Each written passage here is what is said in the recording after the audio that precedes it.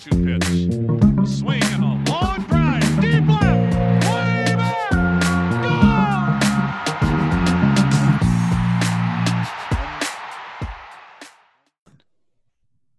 Hey everyone, JJ Cooper, Kyle Glazer here for another Baseball America playoff podcast brought to you by MyBookie. Kyle, it's early in the morning on the West Coast as we record this, but before I say, I'm glad that you're up, I'm going to throw it the other way, which is how long did it take you to fall asleep when you got back after being at that Padres Cardinals fiesta of home runs, of cheering fans, even if they couldn't come into the stadium, cheering fans outside the stadium at Petco? What was that like, Kyle?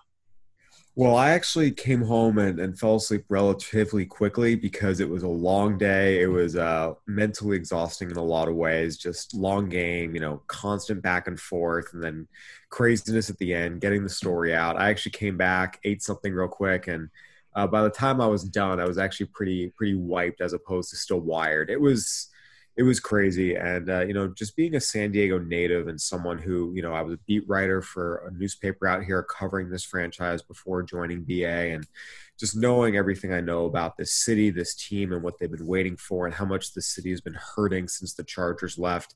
It might seem ridiculous to some people outside, seeing the city, explode after a win in the wild card series. But I can't emphasize enough how much this team and this city has been really, really, really trying to get here. This is the first playoff win in Petco Park since it opened in 2004. It was just an incredible comeback, the way they did it. This team has captured the city's hearts. And this is a lot of excitement after years of waiting kind of coming out all at once. It was kind of crazy, in the gas lamp last night. And I've thought a lot this year about, if fans could be in the stands here, just with the brand of baseball this team plays, Petco Park would be rocking every night. And last night, I thought that so many times in certain bases loaded situations. And then once the home run started going, it was a pretty crazy and incredible atmosphere. And you could feel the momentum shift in the ballpark without anyone there. It was a pretty remarkable game, even though it was just, a one of a wild card game series. It was everything, we talked about it after the first game. St. Louis won game one of this series, but one of the things that was notable is they jumped out, and then this Padres lineup just offered reminder after reminder that they're ferocious enough that there's not really any lead that you feel all that safe with. That's what we saw last night. And I'll also give credit to the Cardinals. The Cardinals kept every time San Diego offered what seemed to be some sort of crushing blow, whether it was, take your pick of Fernando Tatis homer, take your pick of Will Myers homer, take your pick of – there's a lot of stuff going on there. St. Louis would then respond again, and it kept going back and forth. I mean, that was just two teams wailing away on each other with very shaky pitching staffs at that point in the game. But, man, that was fun to watch. As a baseball fan, I love – again, I am not necessarily – this is not me endorsing 16-team playoffs going forward. But to start yesterday with the pitching perfection that was that Braves-Red series, and then I know it didn't finish. The Dodgers-Brewers was after that. But I'm going to call it – I'm on the East Coast. To finish the night with that Padres-Cardinals slugfest, that was a perfect start and finish to a baseball day because you had two very different things going on. Yeah, there's a lot of ways to achieve greatness and have a great game, and we saw that yesterday. You mentioned it. I had written about it in my Game 1 story, and I mentioned it in the story that should be going up shortly on baseballamerica.com. The Padres in Game 1 got down 4-0, 14 pitches in. And the biggest thing was they never went away. They kept battling back. They kept chipping away. They had the go-ahead or tying runs on base in the 6th, 7th, and 8th innings of that game, and they just didn't quite get the big hit. And part of that, the Cardinals bullpen pitched great. but their defense, the Cardinals have been making sensational defensive plays all series. And even yesterday, early on, we saw some great plays in the infield. Tommy Edman had a diving stop at third to turn what could have been a bases clearing double into a force out, and only one run came home. Colton Wong made a play. Paul Goldschmidt made a play. Game one, it was the Cardinals outfielders. All three of them had a great play.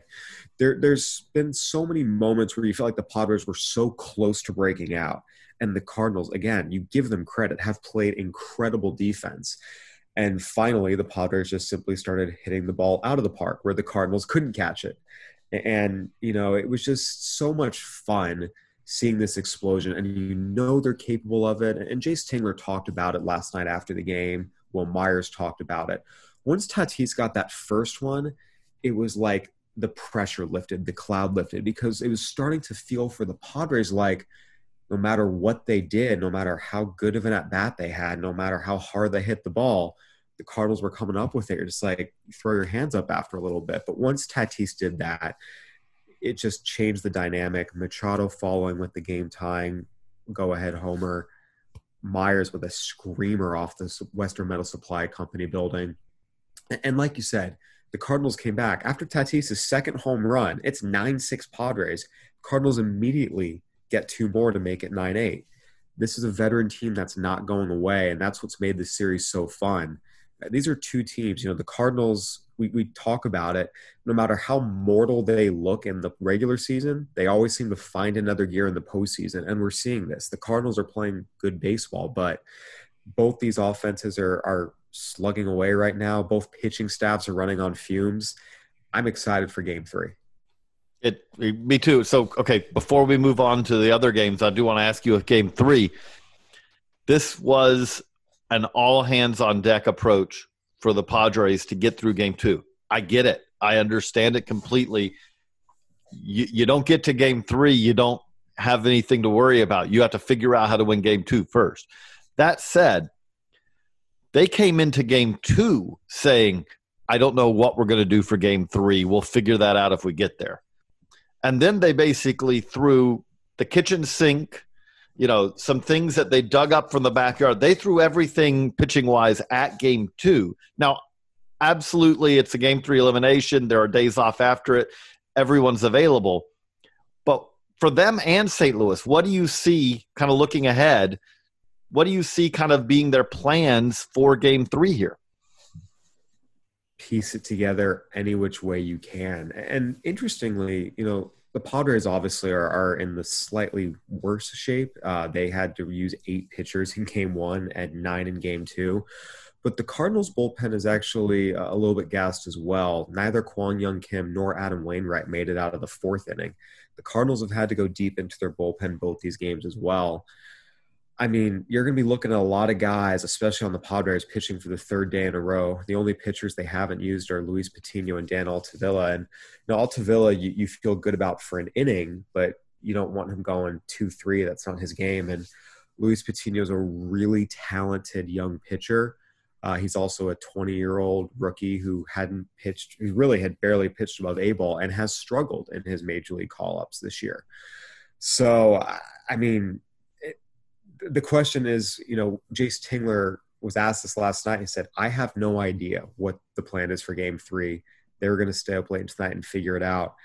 We're going to see a lot of one inning, and guys running on fumes saying, I'm good to go. Matt Strahm left yesterday favoring, it looked like his lower body, potentially his knee, which had given him trouble in the past. That's a development to watch because he's so key for the Padres. But yeah, no, this is going to be all hands on deck. A lot of guys pitching for a 3rd day in a row. That's a thing to watch also from the standpoint. I don't think, again, MLB has to approve roster moves basically during the playoffs. There are cases where they will approve for injury replacements. I do struggle to believe, let's say Matt Strahm can't go. It's one thing to say you're going to replace him. Carlos and I on the podcast yesterday speculated, again, if they get to the next round, I went all Matt Moore 2011 and said Mackenzie Gore. He's on the taxi squad. For this game, though, I think if you're MLB, I think it is no, this is the hand that you dealt yourself. You have to deal with it. It would not be something that replacing an injured player with a rested starter would seem to be equitable, I guess would be the way I put it. Yeah, I mean, Craig Stammen is the guy who, pitched in game 1 but didn't pitch in game 2, and he can give you an inning. Austin Adams pitched in game 2 but not game 1. Adrian Morejon, same. So, I mean, those guys who can give you 1 inning, 2 innings potentially, but getting to Liam Hendricks showed yesterday, by the way, throwing 49 pitches and, on one day doesn't mean you can't throw again the other. It's the playoffs. But, I mean, all these other guys, they throw back-to-back days. Garrett Richards only threw a third of an inning yesterday. So, maybe you say, okay, send him out there and see if he can give you 2 or 3. But, yeah, piecing together 9 innings for both teams, by the way. Again, the Cardinals bullpen is gassed too. We could see a very high-scoring game 3 if you thought game 2 was high-scoring.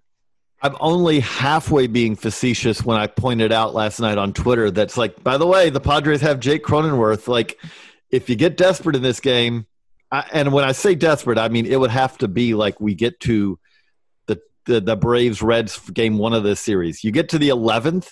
If you get to the 11th in this game, you would seriously have to think about, wait a second, we have a guy, I know he hasn't done it this year, but we have a guy who's 92, 94, and that can touch a 6 with a slider, who's pitched in professional games. Again, I would welcome the wackiness that would come from an extra inning game tonight with 2 teams that, as you said, it's not just San Diego. I mean, the difference that St. Louis has is that St. Louis has starting, the Padres don't even have a starting pitcher for tonight. Like, that's the difference. But the Cardinals threw everyone they had essentially almost at last night as well. They had Reyes didn't pitch. There were guys who didn't throw yesterday, but they also had 1, 2, 3, 4, 5, 6, 7 relievers go yesterday on top of Wainwright. And that's where you're right. Having Jack Flaherty, that's going to make the biggest difference in the world. Now, Flaherty did not pitch very well this year. He had an ERA just under 5. We have to see if the Jack Flaherty that we saw in 2019 comes out. The Cardinals they're already in a bit of an advantageous position just because they have that true starting pitcher available. But again, if it's another outing where he doesn't get out of the 4th, as neither Kwang Young Kim nor Adam Wainwright have been able to against this Padres offense, and both of them have been better pitchers than Flaherty has this season, it's not a favorable position for the Cardinals to be in. So there's a whole lot of ways this can go. I'm expecting a slugfest, but if Jack Flaherty can come out and refine the form that made him, one of baseball's best pitchers a year ago, then the Cardinals are going to be sitting very, very pretty, no doubt. That actually is a perfect segue to a game that we did have a game 3 on Thursday. I guess yesterday was Thursday. It's hard to keep track. But yesterday on Thursday, we had a game 3 where both teams did throw pretty much everyone at it. But before we do that, we do have a quick message. It's fall, and at MyBookie, that can mean only one thing. It's winning season. Winning season means doubling your first deposit. Winning season means free bets, super contests, Survivor, and more. At MyBookie, winning season is all about your chance to win big. You can bet the Major League Baseball playoffs. You can bet the NBA playoffs. UFC, NFL, college football. The craziest sports fall of your lifetime is here. It's simple. Make your picks, win big, collect your cash. Invest in your intuition. Select from hundreds of futures bets, or you can bet games in real time with MyBookie's live betting. Put that big brain of yours to good use. Use promo code BaseballAmerica, that's one word, BaseballAmerica, and double your first deposit. New players get up to $1,000 in free play, designed to add more excitement to the sports you love and the games you bet. Thousands of cross-sports wagers, props, and parlays await. Sign up now to bet with the best and celebrate your victory. Your winning season begins today, only at MyBookie. And we're back. Yeah, so yesterday, Kyle, before we had the slugfest in San Diego, we had the White Sox A's playing a must-win game.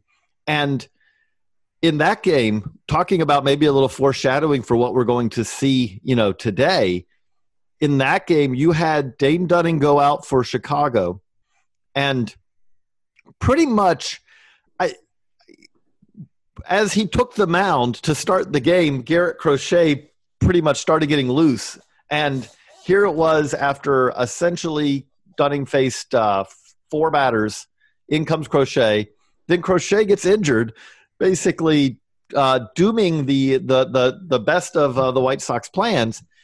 And we saw a cavalcade of relievers for both teams. No pitcher in that game threw 2 innings for either team, which is in a game 3. This is not game 7 of the 91 World Series where Jack Morris and John Smoltz say first one to tap out loses this game. This is the exact opposite of that. But we had a pretty thrilling game nonetheless. And I just thought, what stood out to you? The A's advance 6-4 win over the White Sox. Much as I said, with Toronto, I could say the same thing here with Chicago. I feel like that this is okay. We took another step this year. We're a much better team, and this team, the brightest days are here ahead. But what stood out to you from the game as the A's knock off the White Sox? Yeah, so first and foremost, the White Sox will be back. This is the start, not the end. This is a really, really good team. They'll be back. But I think for me, the biggest thing was the A's. We saw the bullpen strengths really come out here. The White Sox led this game 3-0, but as you mentioned, they ran out of pitchers. And even though they've had some good bullpen performances this year, we saw the A's jump. They got to Cody Hoyer. They got to Matt Foster. They got to Marshall. They got to Rodon. When it got into the meat of the game, those middle innings, the A's bullpen was able to shut down the White Sox. Yusmeiro Petit got hit a little bit. Frankie Montas gave up a run, but got into Wendelken, Trevino, Diekman, Sawyer Hendricks, and they walked a tightrope at times. The White Sox had the bases loaded. They had some opportunities. But the A's bullpen, as they have all year, came up big, held them down, gave the offense time to kind of get back into this game. And they did. And again, I think for the A's, this has kind of been the formula. This has not been a juggernaut offense by any stretch. They've had some issues with the starting rotation, but they've gotten some big hits and big moments. Their bullpen has kept them alive, and it's a formula that's worked for them. And it really is, kind of remarkable to see that this was their first victory in a winner-take-all game since the 1973 World Series. This is a team that, once they got down 3-0, it was really funny. All my friends and fellow writers who I follow on Twitter who are Bay Area natives, you could hear their heart palpitations through the screen. And even when they were up 6-4 and the White Sox kept coming and kept getting guys in scoring position, the nerves were very, very, very high amongst Bay Area natives. But this A's bullpen got the job done, as they have all year, and that's their winning formula. It is, and congrats to the A's. But as you said, with the White Sox, I absolutely feel like that this is, one of those where you say, you'll be back. I can't say that the game will probably spend the least time on, because it was the least to debate, the least to analyze. The Dodgers advance as they, the best team in baseball does make it out of the first round, having knocked off the worst team that made the playoffs, arguably. Brandon Woodruff pitched really well in this game for the, I think you have to give him a lot of credit, but this is an utterly relentless Dodgers offense. And as someone who, if you love baseball, it is very exciting to see Clayton Kershaw, who last year, there was some injuries, but last year you had that fear one of the best pitchers of his generation may be starting to head down the road that everyone succumbs to. Age catches up to all of us at some point. Clayton Kershaw is, that was not the case. That is not the case this year nearly as much, and that was not the case last night. Clayton Kershaw looked great and really was in control. Again, we're talking about a day where we had 2 games where starting pitchers were, I'm out of here. Clayton Kershaw, Brandon Woodruff matched up a good battle, but the better team won. Dodgers 3, Brewers 0. Yeah, I mean, this one was never in doubt. Again, as much as you can be sure of a 3-game series, this was as we talked about in the preseason podcast, a team that backed into the playoffs, and frankly, it was just not a good team facing the best team in baseball. In some ways, the fact that it was 4-2 and 3-0, it's kind of a testament to the Brewers for being able to keep it that close. But Clayton Kershaw was one of the best pitchers in baseball again this year. And his ERA was 2.16, and that was even inflated by one bad outing. The rest of his games, he was dominant for the most part. This is still an elite pitcher. It's just a matter of which guy you're going to get in the postseason. And we've seen him have some dominant postseason starts before.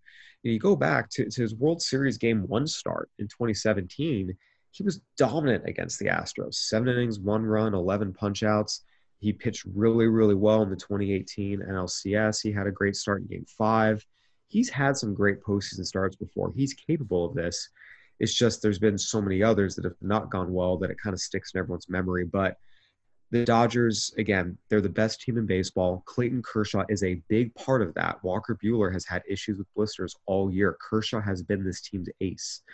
And if they can get this version of Clayton Kershaw throughout the playoffs, they're going to be very, very, very hard to beat. I know that's not exactly the hardest hitting analysis in the world, but it just shows you Clayton Kershaw is still capable of taking over a game, dominating a game, and making you feel helpless as an opponent. The other thing I'll say with that, though, is that this Dodgers team, even in these no off days, postseason, during series, I should say, until we get to the World Series, even with that, the fact that I don't think that this team will have to, as they all too often have had to in the past, say, hey, Clayton, we need you to go on short rest and see what you can do. Not having to do that, which I don't see why they would need to. Not having to do that, asking him to pitch one time every 5 days, I think puts them in a much better position to get good Clayton Kershaw throughout this playoffs, rather than, as too often happened for this Dodgers team in the past, where it was like, we need you to go again. And that's where sometimes some of this, Clayton Kershaw doesn't perform well in the playoffs. Well, he's not performing in the same role that he had during the regular season. 100%. I think back to, it was 2014 when it was game 4, who we go on, Clayton Kershaw or Ricky Nolasco, and they went Clayton Kershaw and it didn't go well. I mean, that's been the story when he's had to go on short rest.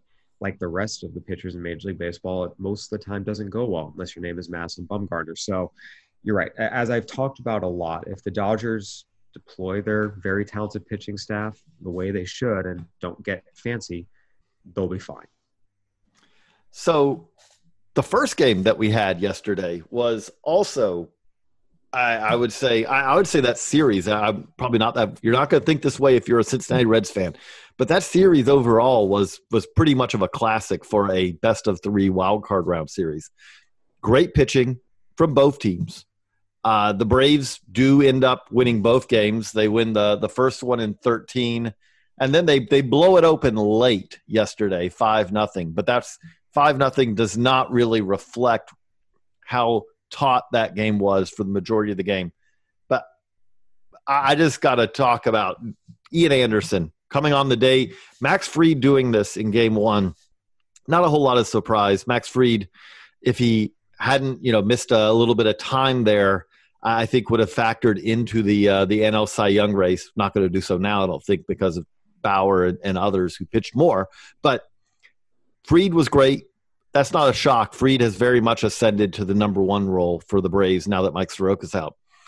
Ian Anderson going out, and I guess we can't say that was a shock either, because Ian Anderson's pretty much been like this for the majority of his very, very brief MLB career so far.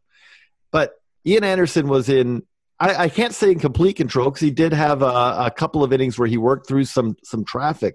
But, man, I love watching Ian Anderson pitch.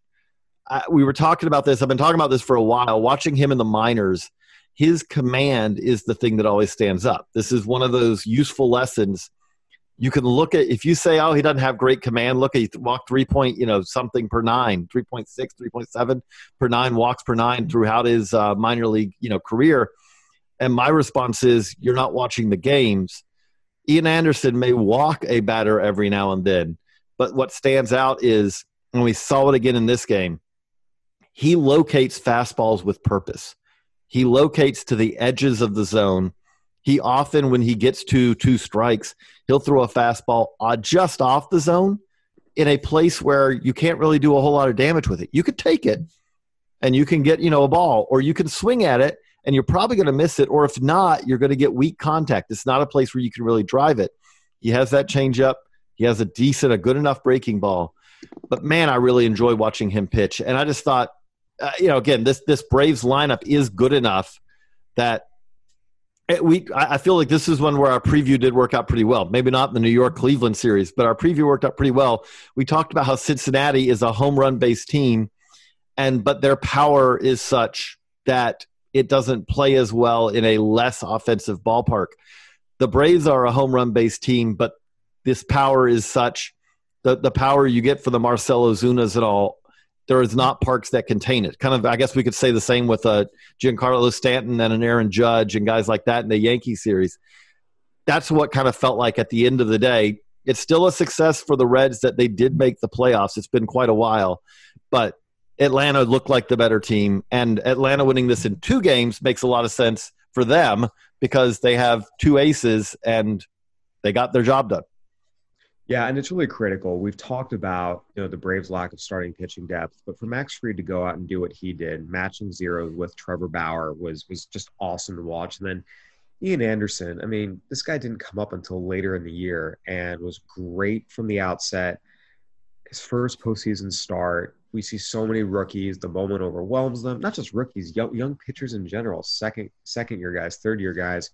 He went out there, cool as a cucumber, and just went to work. And it was pretty spectacular to watch. And it's funny, as this was happening, I was actually thinking back to I saw Ian Anderson for the first time in Danville in 2016, right after he'd been drafted. At the time, he was this tall, super skinny right-hander, who was sitting 92, touched a 96, and you saw the potential. You saw the talent. It's just – there's so many guys like this. You don't know how it's going to go. Is he going to stay healthy? Is he going to fill out? But you just see this raw ball of clay, and you're intrigued by it. And seeing him now, he's bulked up a ton. He's a lot stronger. Seeing the finesse he pitches with, seeing the power he pitches with, it's just really cool. And I think you really do have to tip your cap to the Braves. They have successfully developed a lot of high school pitchers, which, as we've talked about at Baseball America, is probably the hardest thing to do. And they've done it. And they didn't baby these guys. You go back, they let Ian Anderson go out and throw 83 innings his first full year, 120 his next full year, bumped him up to 130 the year after. Mike Soroka, same deal. They brought him in and let him go 143, 152, 174. I mean, they've done a really good job of saying, okay, we need to build durable starting pitchers. How do we do that without breaking them? A lot of teams haven't figured that out, and the Braves did it successfully. Max Fried, again, came back off Tommy John surgery. They brought him back, let him go 103. He's had some other injuries, but they built him back up, and they got him into a position to be durable. The Braves pitching development here has done a lot of things a lot of other teams try to do and have not figured out how to do, and they deserve credit for putting these pitchers in the position to succeed. And then these pitchers deserve all the credit in the world for going out and just dominating at the highest level of the world. The 2016 first-round high school pitchers, Ian Anderson, the Braves took at 3, although he also made less money than 2 pitchers who were drafted after him, high school pitchers. Riley Pint, we don't need to go further about that. Braxton Garrett, who has bounced back from injury himself, but, is Matt Manning, Jay Groom, Forrest Whitley, Cole Reagans. Cole Reagans is under 100 career innings right now, the Rangers' first-round pick. You go to the supplemental first, Joey Wentz, who the Braves drafted and then have traded. And then you go to the second round, Kevin Gowdy, who, again, has barely pitched a whole lot at all right yet. Kyle Muller, another Brave. Alex Spees, Travis McGregor. There are other players there that you could say so far qualify as, looking like they will be success stories. Braxton Garrett, Matt Manning. There are others who we could say the jury is still far from out on. Jay Groom has had TJ.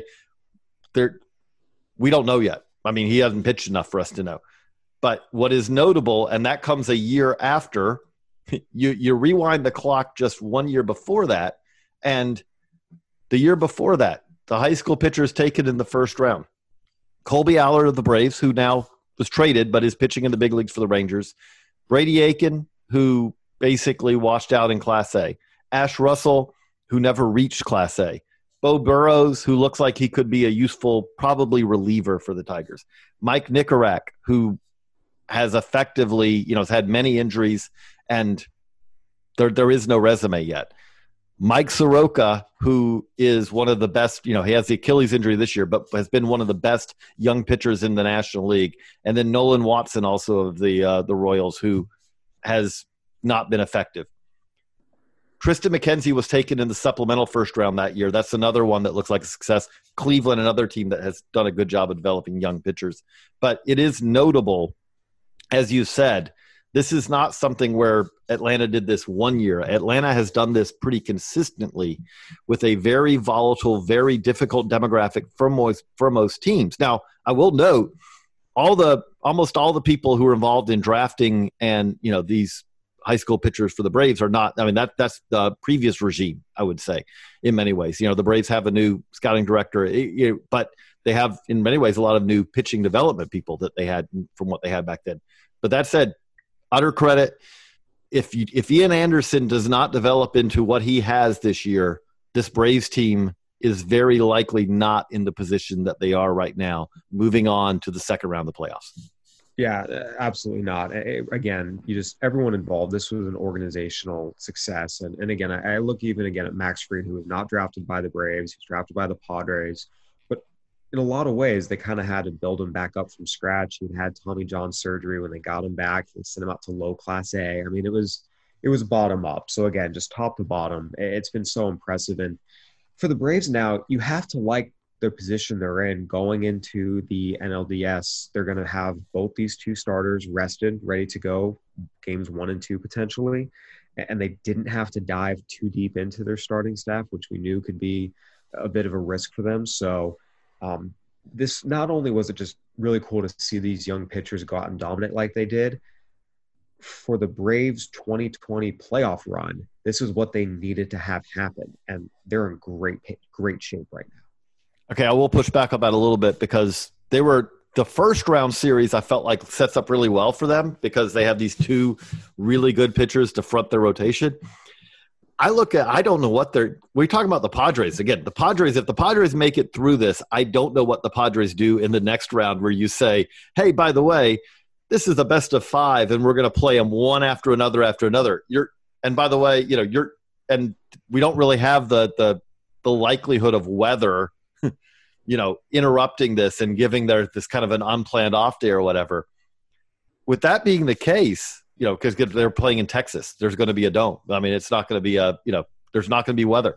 Well, with that being the case, I don't know what they're going to be counting on Kyle Wright to pitch at the upper end of what Kyle Wright showed he could do in 2020, which was better late in the season than it was earlier. If they get to game 4 and they get to game 5, I'm assuming Max Fried comes back in a game 5, but their lack of starting pitching depth, the same that we're going to see with San Diego, that's the things where we get to this next round, this is going to be really tricky for them, I think. Oh, there's no question. That wasn't meant to say that, they're looking, they're going to go win the World Series. Now, I just meant in terms of the possibilities, okay, if Fried and Anderson, struggled a little bit and they had to go deep into the bullpen and they had to go to a game 3 and, that would have been worst case scenario for the Braves because their pitching depth is already a little short. The fact that they just took care of business real fast, real quick, no problem, it sets them up better going into the next round. That was the point I was trying to make. I'll throw something crazy out. I'm just getting way ahead of myself here.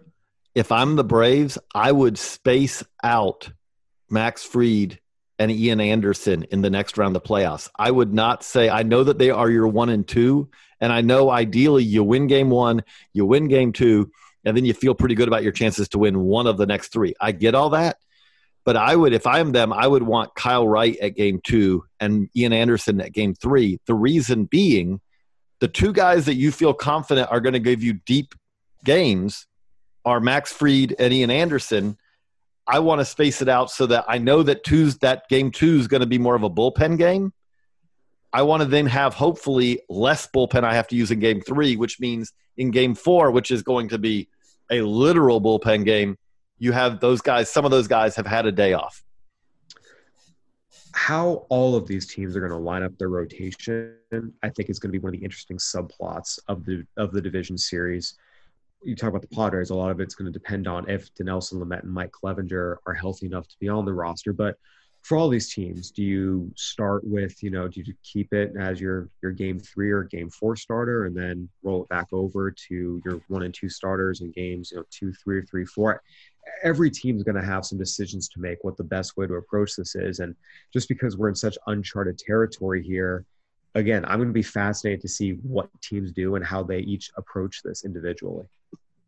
It's going to be fun. We're going to have another fun day today, although we have less baseball today. Yesterday was more enjoyable from that standpoint for me because we had that first game and I could lock in on it. And then we had the second game and could lock in on it.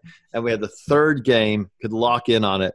And, if you're not a Dodgers or a Brewers fan, you may have had it on in a second screen. But if you tell me that you were, as just a baseball fan, paying attention to that Dodgers-Brewers game in the final innings of that Padres-Cardinals game, I'm not believing you.